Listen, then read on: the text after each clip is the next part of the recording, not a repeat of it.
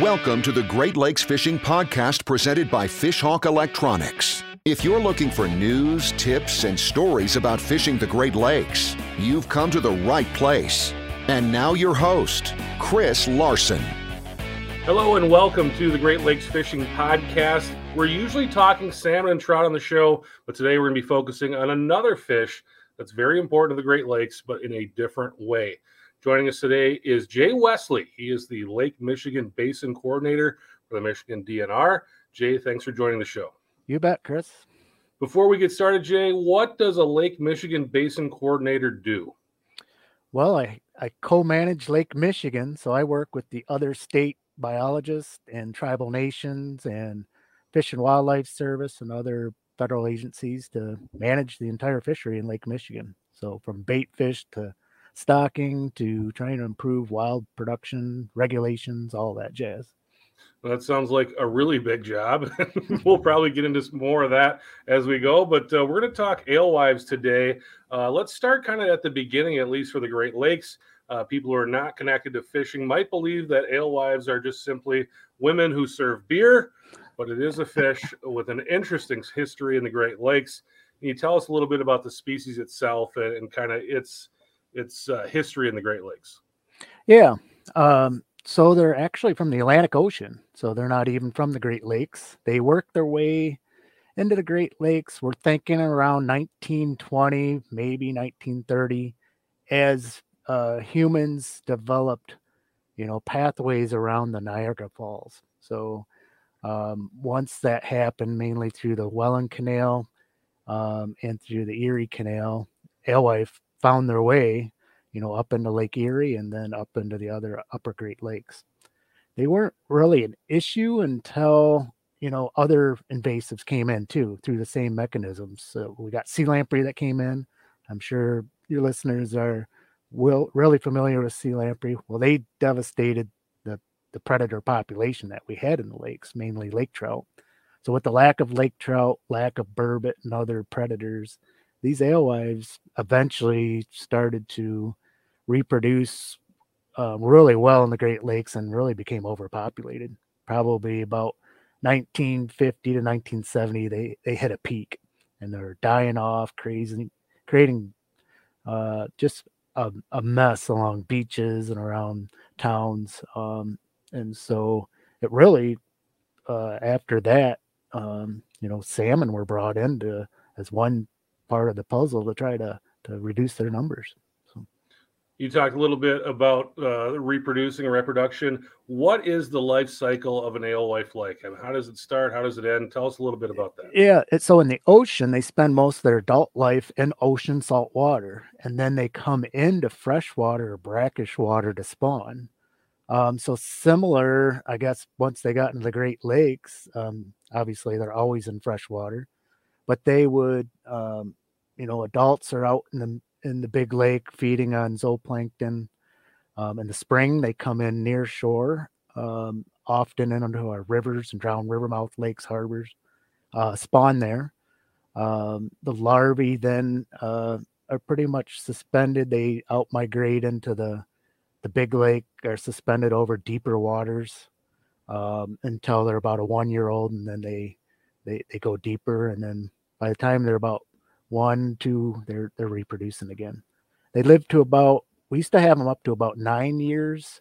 Now most of the alewife, at least in Lake Michigan, are 6 years or younger. And why is that? You said they're mostly 6 years or younger. Why? What's behind the age structure? Yeah, so we call it a truncated age structure. Part of it is due to there's been some poor natural reproduction of alewife through the years. So ever since salmon were stocked, their population has been going down. So you get a couple of poor year classes and you just don't have enough to live to be an older age. And our predator stocks got a little too high. So we think through predation that they were cropping off, a lot of the alewife and bigger magnum size alewife, those older age classes. We were actually down to 4-year classes in Lake Michigan, and we've got it back up to 6. So we're on a better trajectory than what we were. You said magnum size. How big does an alewife get? I mean, what would be kind of I guess a trophy alewife if Yeah, we were fishing for that? probably up to 11 inches or so, but I think nines are pretty darn big these days. The majority of them are in that 2 to 3 inch range. Okay. I did do a little research, and it was interesting to me. You talked about them being an ocean-dwelling fish. That a lot of those states really have a moratorium on harvest of them, or even just possessing them. But in the Great Lakes, obviously it's a balance. But we've kind of, we put salmon in to get rid of them. The prey-predator relationship affects species on land and in water. How delicate of a balance exists between alewives and salmon in Lake Michigan today?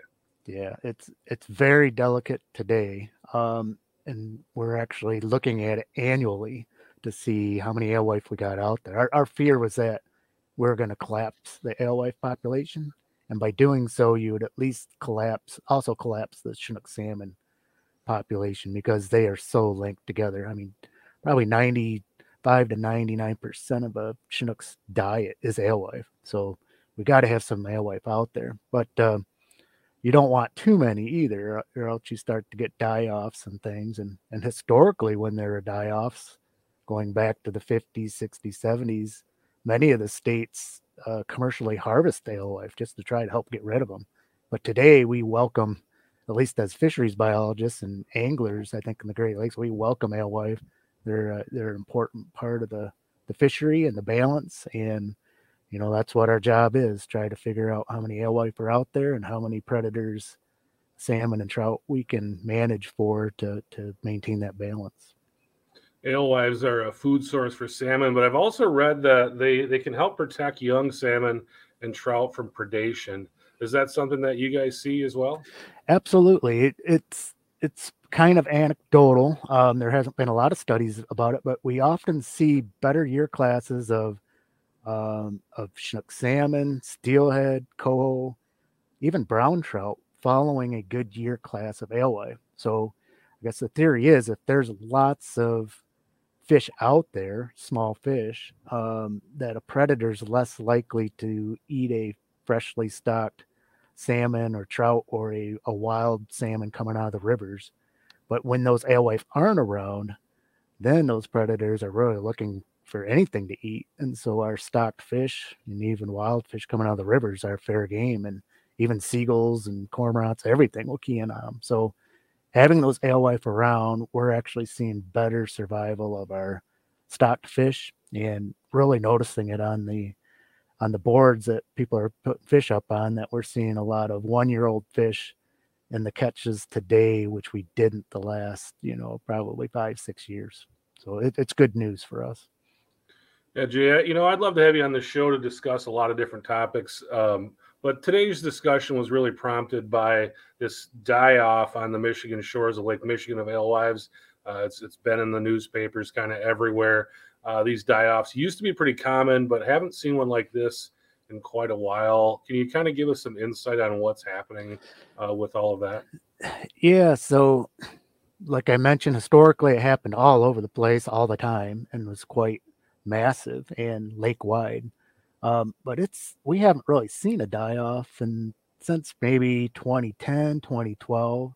So this year is quite unusual. A few things going on. So some of the theories are, and I'll be absolutely honest, we don't know why these die-offs occur, but some of the theories are that they're sensitive to temperature changes. So early spring, we often have, changing wind direction, which can create upwellings, and you'll get cold water and then warm water come in. So that causes some stress to the fish. They're in shallow, usually that time of year, spawning. So just the act of spawning causes stress. And we also think that they do become malnourished over winter. They can't find enough plankton and zooplankton to eat, that they're just kind of in a weakened state in the springtime. So that's always been the theory of the die-offs. And so a lot of it is that the alewife population has come up. We've reduced salmon stocking for a number of years, and we've actually seen an uptick in the biomass of alewife, where the biomass is about, we measure it by weight. So it's about 100 kilotons right now, which is what we had in about 2010, 2012. So it just may be a a numbers thing. But we'll keep an eye on it to make sure that nothing else is going on. But it is quite unusual. It's anywhere from Grand Haven up to the Upper Peninsula on Lake Michigan, and even starting to show up in Green Bay and even on the Wisconsin side. So we'll keep an eye on it, see if it's because of the typical reasons, or see if something else is going on. You kind of put a number there on what you think as far as numbers of alewives. I used to work in the hunting media, and there's always been this debate of like how many deer are actually in the state. And of course, the folks that are hunting say it's a lot less than the folks that are doing the managing. That seems to be like a debate all the time. And I think that's something that you see here. If you go out and you talk to charter captains and you go talk to the anglers, they always seem to have a little bit different opinion than what a lot of the people that actually manage a game believe as far as a population. So how do you come up? You had a pretty specific number there. How do you measure the alewife population? Yeah, so we use a lot of different approaches. Each approach has its own limitations. So there's something called a bottom trawl, which has been used since the 70s.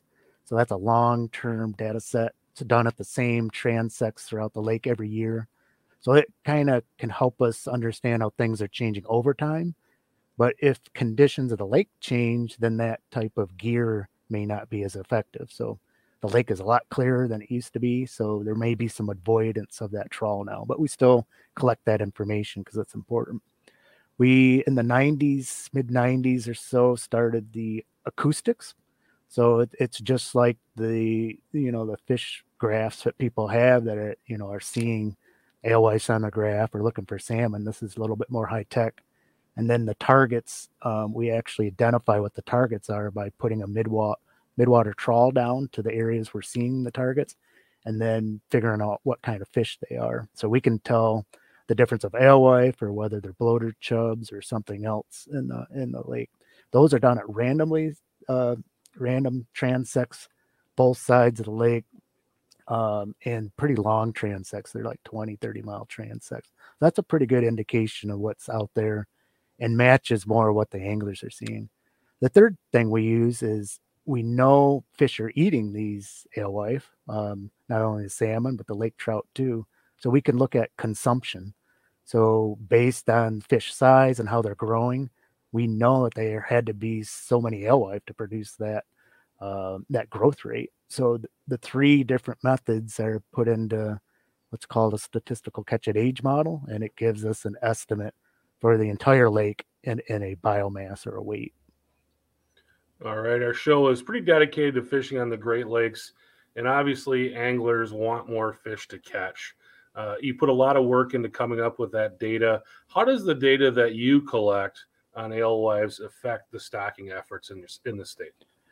Yeah, so we use a similar statistical catch at age. We use the alewife information, and then we want to know how many predators we got out there. So we're looking at lake trout, steelhead, brown trout, coho, Chinook salmon, and get estimates of their population or weight. And then we use a ratio between, with all that information, we look at total consumption in the lake and how many alewife are being consumed. And then we also look at a direct relationship between the ratio of Chinook weight to alewife weight. And we know in ecosystem models that they do really well if it's like 20 pounds of prey to 1 pound of predator. So a Chinook needs at least 20 pounds of alewife to produce a pound of weight itself. So that's the great place to be. And then we noticed a relationship between the number of alewife out in Lake Huron when that crashed, and when Chinook salmon started to look really skinny and malnourished, and they actually crashed. And that was about 10 to 1. So 10 pounds of alewife to 1 pound of Chinook. So that's a bad place to be. So we actually use that ratio. And if we're in a pretty good spot in terms of alewife biomass compared to predator biomass, that's a signal that, hey, we can introduce some more fish or stock some more trout or salmon. And if we're in a bad spot, getting down to that 10 pounds alewife to 1 pound of Chinook, we need to start reducing or reduce pretty quickly so we avoid a crash. So that's kind of how we balance things. When you make a change, you got to kind of see how the lake reacts. So usually if we make a major stocking change, we like to wait 3 years just to allow things to adjust, and then we'll adjust again. But we're really looking at it annually, and wanting to stop a crash if we're seeing one starting. Yeah, that's really interesting. You brought up Lake Huron, and that was kind of going to be my next question is, you're always trying to find that balance. That's the goal. What happens? What does it look like when it gets off balance? And how long do you think it would take to recover from a situation like that? Yeah, really good question. So Lake Huron crashed in 2004. So now there's some evidence of some resurgence of alewife in the northern part of the lake, but there's probably enough predation with the existing lake trout population and walleye population that it may never recover to its pre-crash days. But at least it has a very good mixed fishery, and the numbers of all the salmon and trout and walleye seem to be going up or getting to a point where it's very fishable now and a really good place to fish. So with Lake Michigan, we don't have really the big bays that would support a walleye type fishery. So we're really trying to maintain this trout and salmon fishery.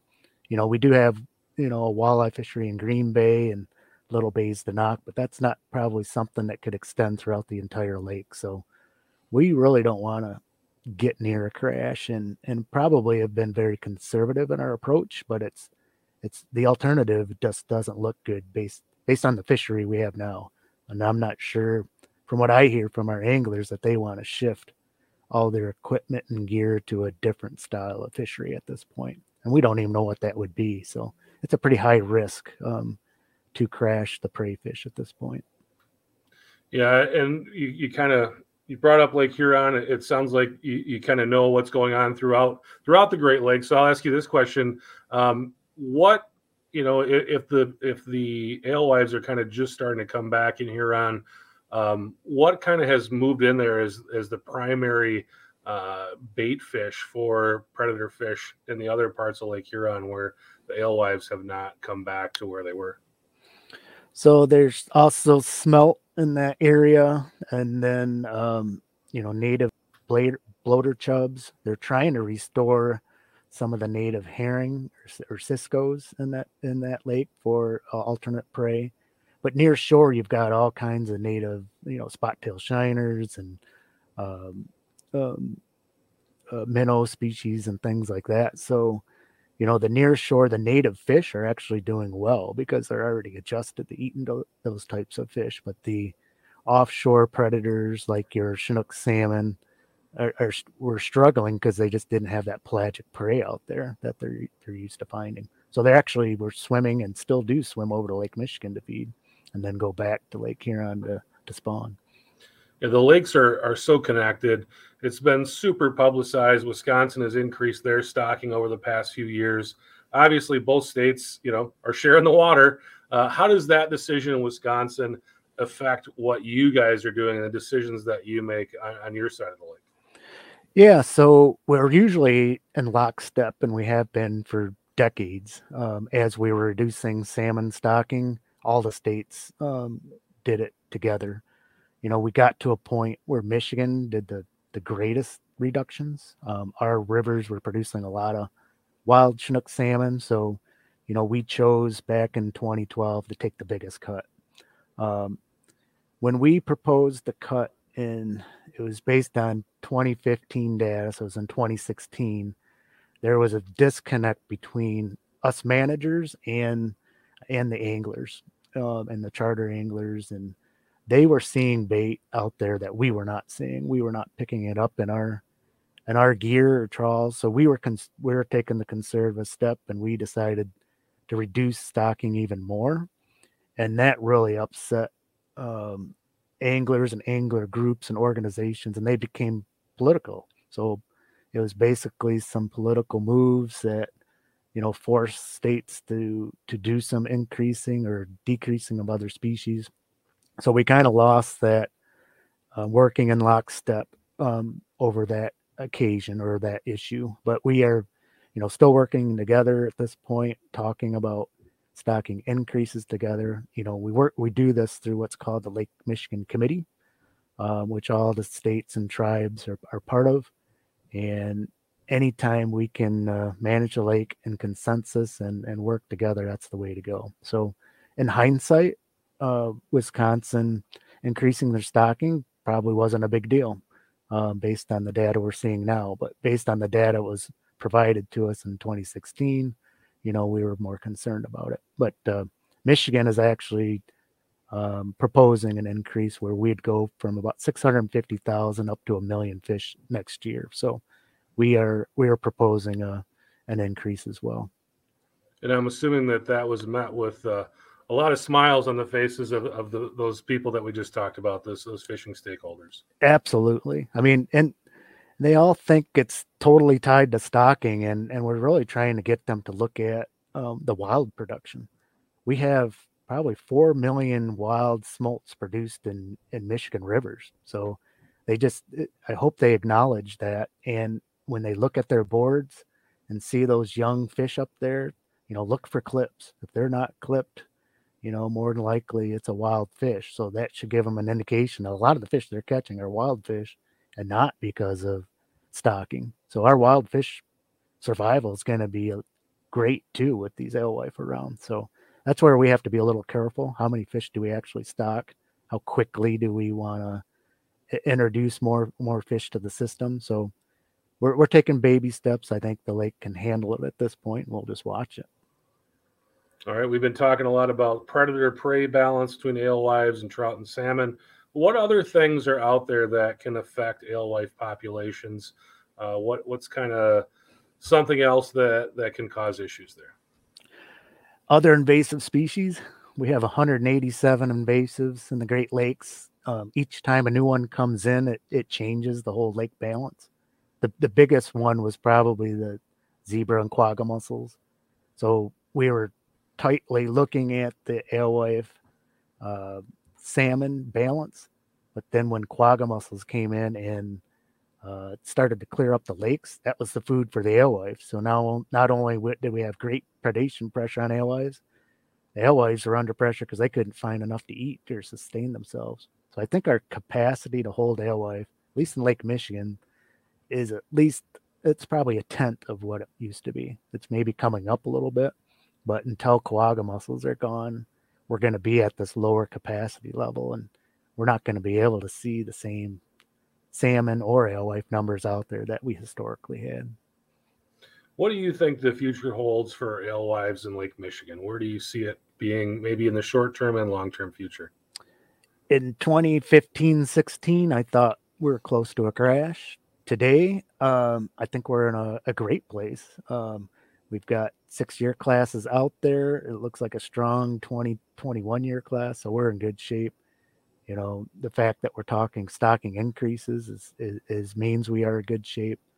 So, unless we have some major issues with another invasive that comes in, or if, the lake clarity goes down, we lose those zooplankton soon. I think we're in a better place than we were, 6 years ago. And we could expect that our salmon fishing should be as good as it was probably in the 2010, 2012 time. So it's looking better for sure. Yeah, we're in midsummer right now. What are you guys seeing over on that side of the lake as far as kind of your creel reports and what people are bringing in for fish? Yeah, so the southern part of the lake was really good for coho early. We were seeing, last 4 or 5 years, the Chinook fishery starting in the south, but it really didn't materialize. It started kind of in the middle part of the lake up north, and we had a really good king fishery in May and June in the first part of July, and it's kind of petered out a little bit now. That's hit or miss. It's starting to pick up a little bit better on the Wisconsin side right now. But we'll start to see some of those mature fish coming back across to some of our big river systems starting August. So far, not a lot of complaints. People are pretty happy. They're getting a mix of some big fish, nothing like last year when we had the state record, but we are seeing, fish just over 30 pounds coming in, and lots of those 1 or 2 year olds, which is fun to see. Not as big as people would love to catch a bunch of 15, 20 pounders, but I like to see those smaller fish hanging just because it tells me that we've had some really good survival, and those fish are going to work through the system next 2-3 years. Jay, I really appreciate you coming on and talking with us and answering these questions. Is there something about alewives or Lake Michigan in general that I didn't ask you about that you wanted to talk about today? Well, as a biologist, I must say that it's not all good about alewives. Being an invasive species, they are detrimental to some other species. So that's why the balance is important. So alewife will eat the larvae of other fish, including our ciscos, our whitefish, our yellow perch.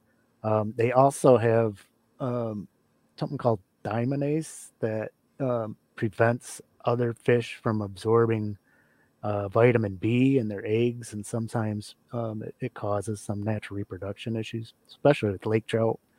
So they're not all good, and some people would probably like to see them eliminated, but we're just trying to maintain balance so we maintain this great salmon fishery that was started here, and hopefully it'll continue for decades to come.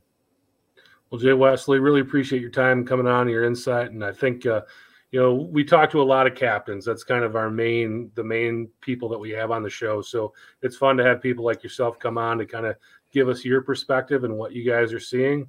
So we really appreciate it. I think our listeners will appreciate it as well. You bet, Chris. It was fun. Thanks for listening to the Great Lakes Fishing Podcast presented by Fishhawk Electronics. For more information on fishing the Great Lakes, visit our blog at fishhawkelectronics.com.